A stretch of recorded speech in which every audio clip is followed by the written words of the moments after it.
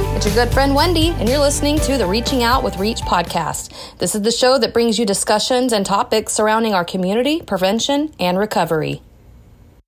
All right, today we have Tom Kowach joining us, and he is the Director of School Programs at Reach. Hey, Tom, how are you doing? Good. How are you doing today? I'm doing good. Thanks for coming on the show. So can you tell us a little bit about what you do at Reach? So as the Director of School Programs, essentially, I coordinate the different outreach, education, partnership initiatives that we do with various school districts. We serve pretty much all of Ellis and Johnson County, and we work with pretty much all the school districts in those counties in some capacity or another. Sometimes we do one-time events, one-time presentations, different activities. Sometimes that could be things during Red Ribbon Week, which is a big week about talking about drug prevention and making healthy choices. Then that can also look like curriculums, which are multi-session evidence-based programs. But essentially, that's kind of the general summary of what we do and how that works. And you're going into what kind of schools at these districts? So we do all levels. So kinder basically through high school. Now, in most of the elementary schools, so kinder through fifth in most of the schools that we work with, a lot of those schools like our small group prevention curriculums.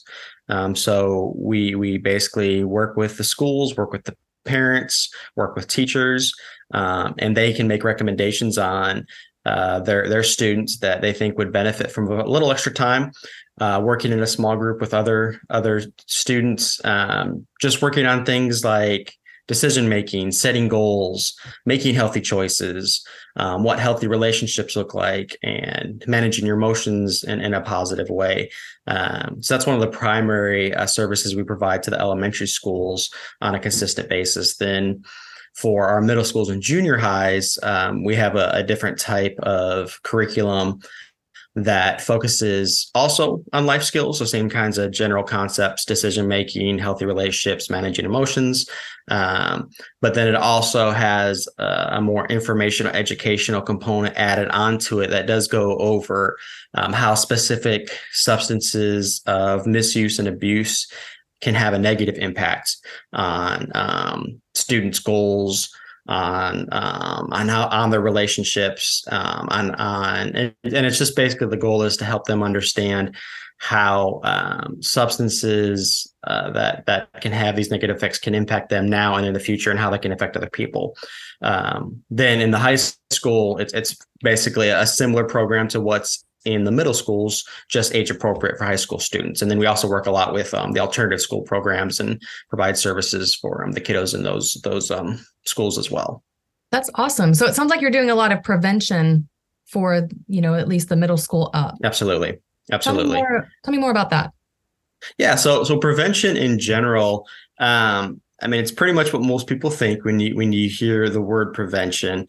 It's basically trying to build up, we call them protective factors. It's trying to build up more of those protective factors. The more protective factors you have, the more likely you are to make healthy choices and avoid unhealthy choices. And then the goal is to also reduce risk factors. And those risk factors are things that tend to make it more likely that someone will choose to get involved in some of the potentially harmful lifestyle choices. So the prevention educates, informs, creates hopefully positive environments where students, youth, family can be equipped to make good, healthy choices. And ideally, we're looking to prevent that behavior before it becomes an ongoing issue that requires treatment, recovery, and things like that. Yeah. So you mentioned something about risk and protective services or factors. What is that?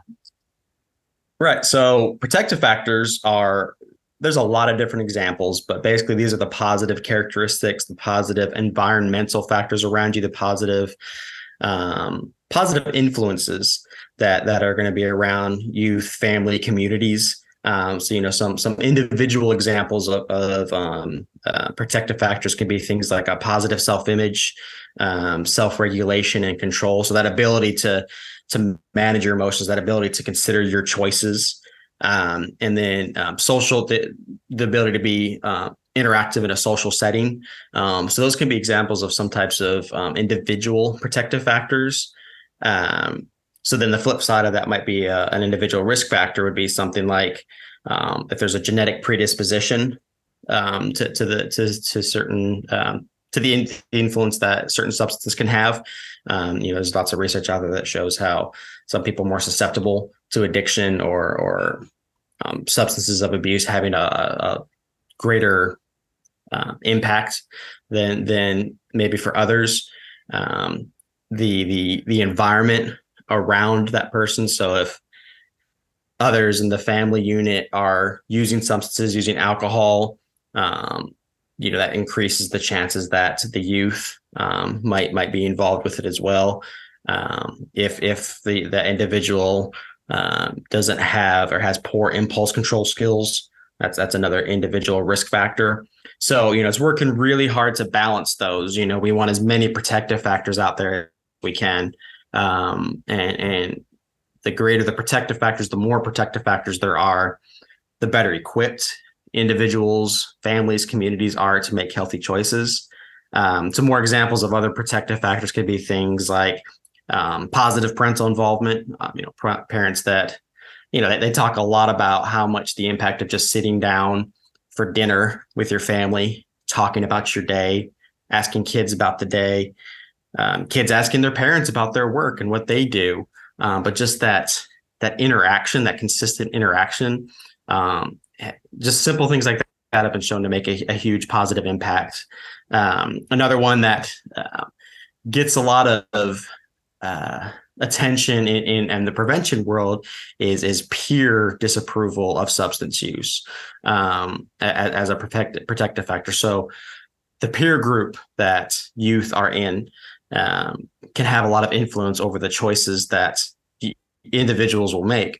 So if you're in a peer group, so if the friends, the people that are around you don't find it acceptable or positive to be using substances, alcohol, drugs, tobacco products, vapes, things like that, that's a positive protective factor. And then there's the flip side. If the peer group that you're around doesn't have a disapproval or has a view that is not concerned, there's a lack of harm involved associated with the substance, then it increases that risk factor. So that's kind of that flip side. If that's why it talks about, the people you hang out with can have an influence over the choices you make. So that kind of ties into then the curriculums that we implement. As far as, it's not what some of us grew up with, maybe in the 80s and 90s when it was more fear-based tactics, when it was more of, don't do this. These are the horrible things that will happen to you if you do this. Because, when we did the research and saw the outcomes of those types of programs, they could have some potential positive effects, because you are informing and educating. But when that's the focus, it tends to actually, those that experience it or see that type of substance misuse, they don't see all of those really scary things happening all the time. So they start to think, oh, well, the messaging I was receiving isn't accurate. It's not true. So it's probably not going to happen to me because, I have this person that I know that uses the substance and these horrible things that the presenter, the teacher came and told me about aren't happening.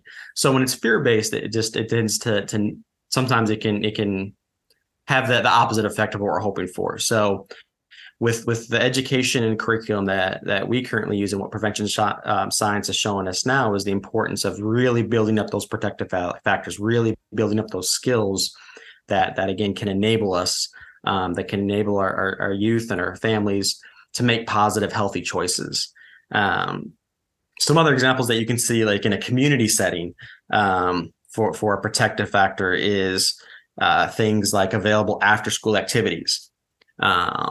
Having positive, healthy activities that youth can get involved in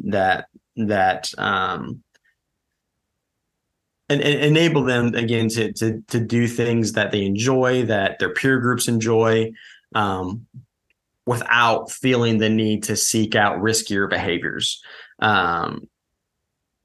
So, and then another example too would be low perceptions of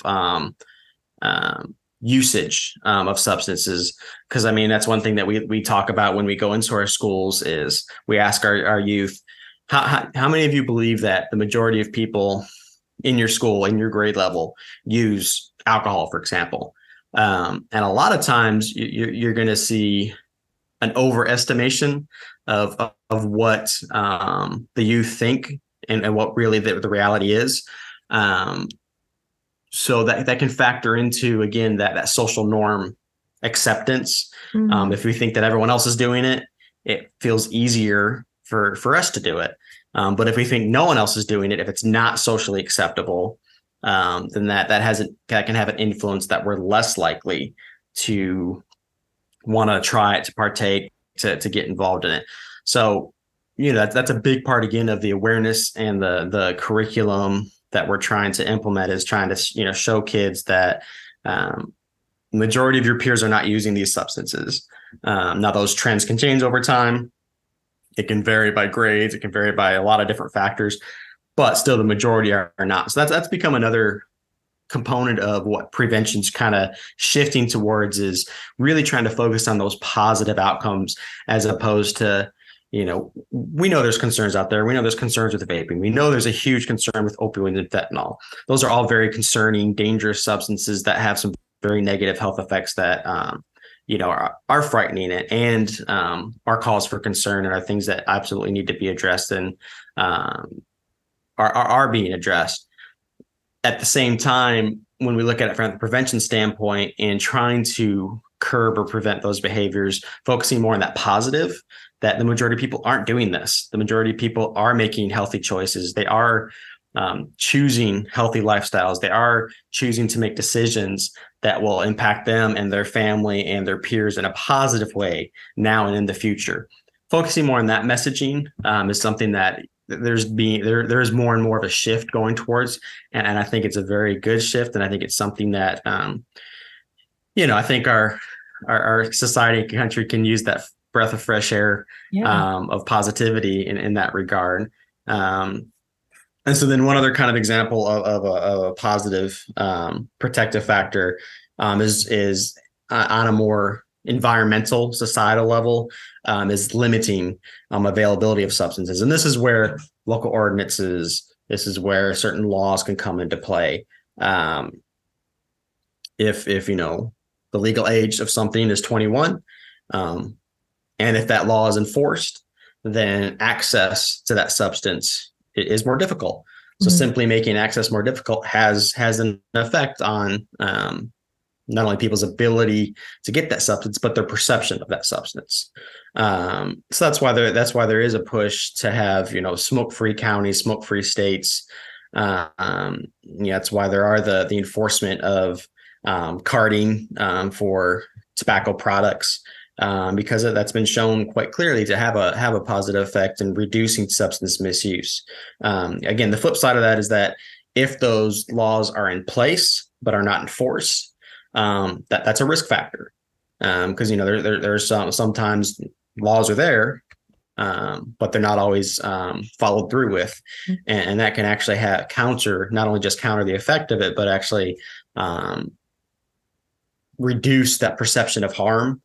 And that reduced perception of harm, again, goes in line with having an influence that can make youth use more likely, or family use too more likely. So, yeah, that's kind of what we're looking at a lot of times when we talk about risk and protective factors, and they're key components of prevention services, and how we get prevention services to work, and how our evidence-based practices they're based a lot on those risks and protective factors. I really like the part that you said that, back when we were younger, it was more fear-based, and now things are more information-based. And I really like that that's what we're leaning towards with this, this generation, I guess. Yeah. And I'll be one of the first people to say that the fear-based stuff worked for me.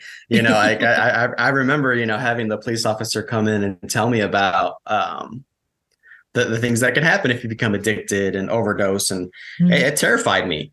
Now, you can look at, there's probably a lot of other factors that went into my perception of that. My families, were not, they didn't use alcohol, they didn't use any of these substances. That they had very much had that messaging was already kind of planted in me on the family level.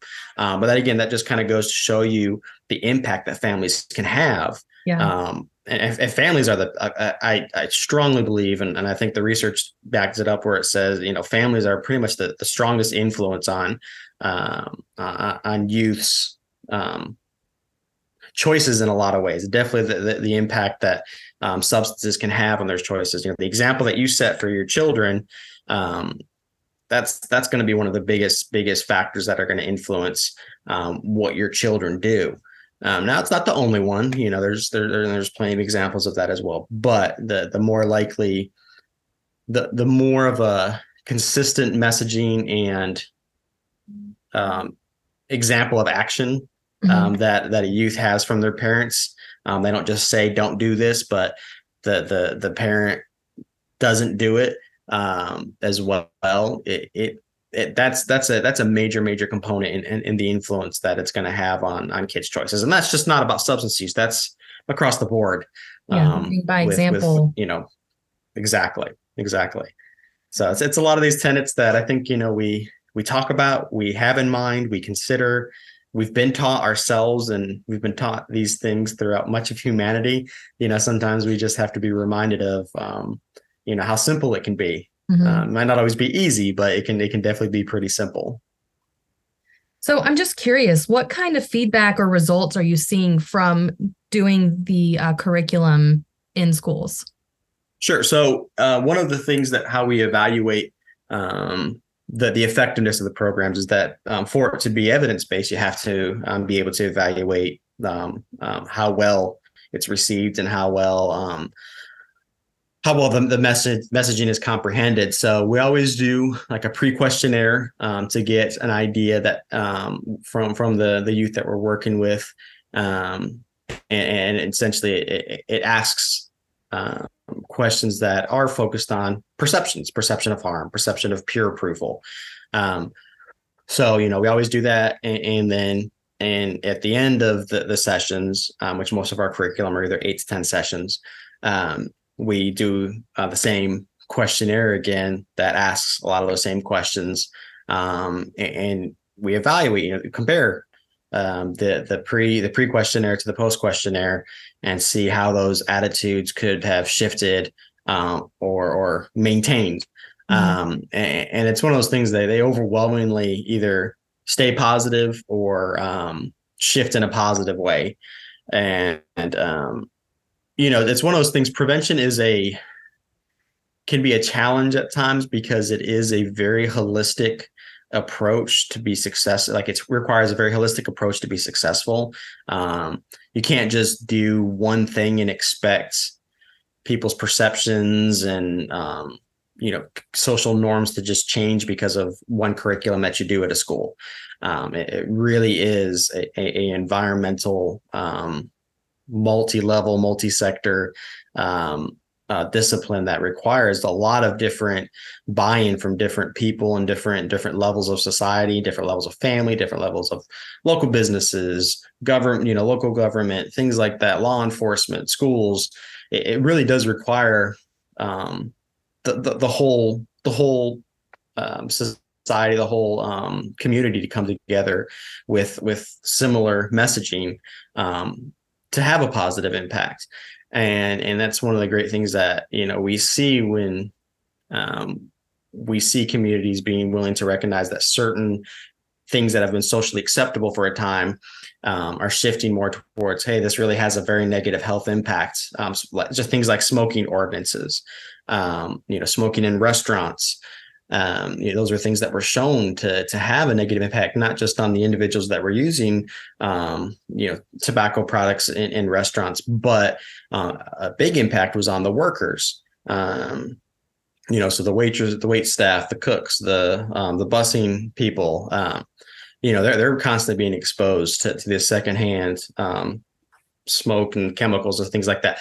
So you see the shift in a positive way about prevention when you start seeing that these things that, again, in the past were socially acceptable and normal, are now shifting towards, okay, this isn't something that we necessarily want, not just ourselves when we go to the restaurant to be exposed to, but we want to look out for the workers as well. So we're recognizing the dangers, and we're creating protective factors with laws and ordinances to protect people and shift those what were norms to new norms. Again, that have a positive health impact and a positive outlook on individuals and on the community. That's really awesome. Well, do you have anything else you'd like to share about the prevention world? Oh, just that I'm thankful to be a part of an organization and a program that cares so much about the community, that cares so much about the people we work with. We care about the schools, we care about the students and the teachers. Yes. We care about our community partners. It's why we do what we do, because we want to see everyone have the best possible opportunity to grow and thrive. Many of us, I think, that are in this work have seen the negative effects of the substances that are out there, both illicit and legal. And we see how much of a negative impact they can have on individuals, on families, on communities. And we want to do what we can to equip our communities to make good, healthy, positive choices and reduce that negative impact. And yeah, I'm very thankful to be a part of that. Yes, me too. All right. Well, hey, thank you so much for joining us on the show today. Thank you. Thank you for having me on. Yeah, we'll do this again sometime. Sounds good. Well, that about wraps up our episode. As always, if you're wondering how you can help, you can join our coalition meetings. You can also support our youth and family programs with a tax-deductible donation or food gift cards. And if you have any questions, you can email us at info@reachcouncil.org. That's info@reachcouncil.org. Or you can follow us at Reach Council on Facebook or Instagram. Thanks for listening to our show. Stay tuned for ongoing monthly podcasts from our Reach teams on all things prevention and recovery. So remember, life is full of choices, so choose happy and choose healthy. Bye.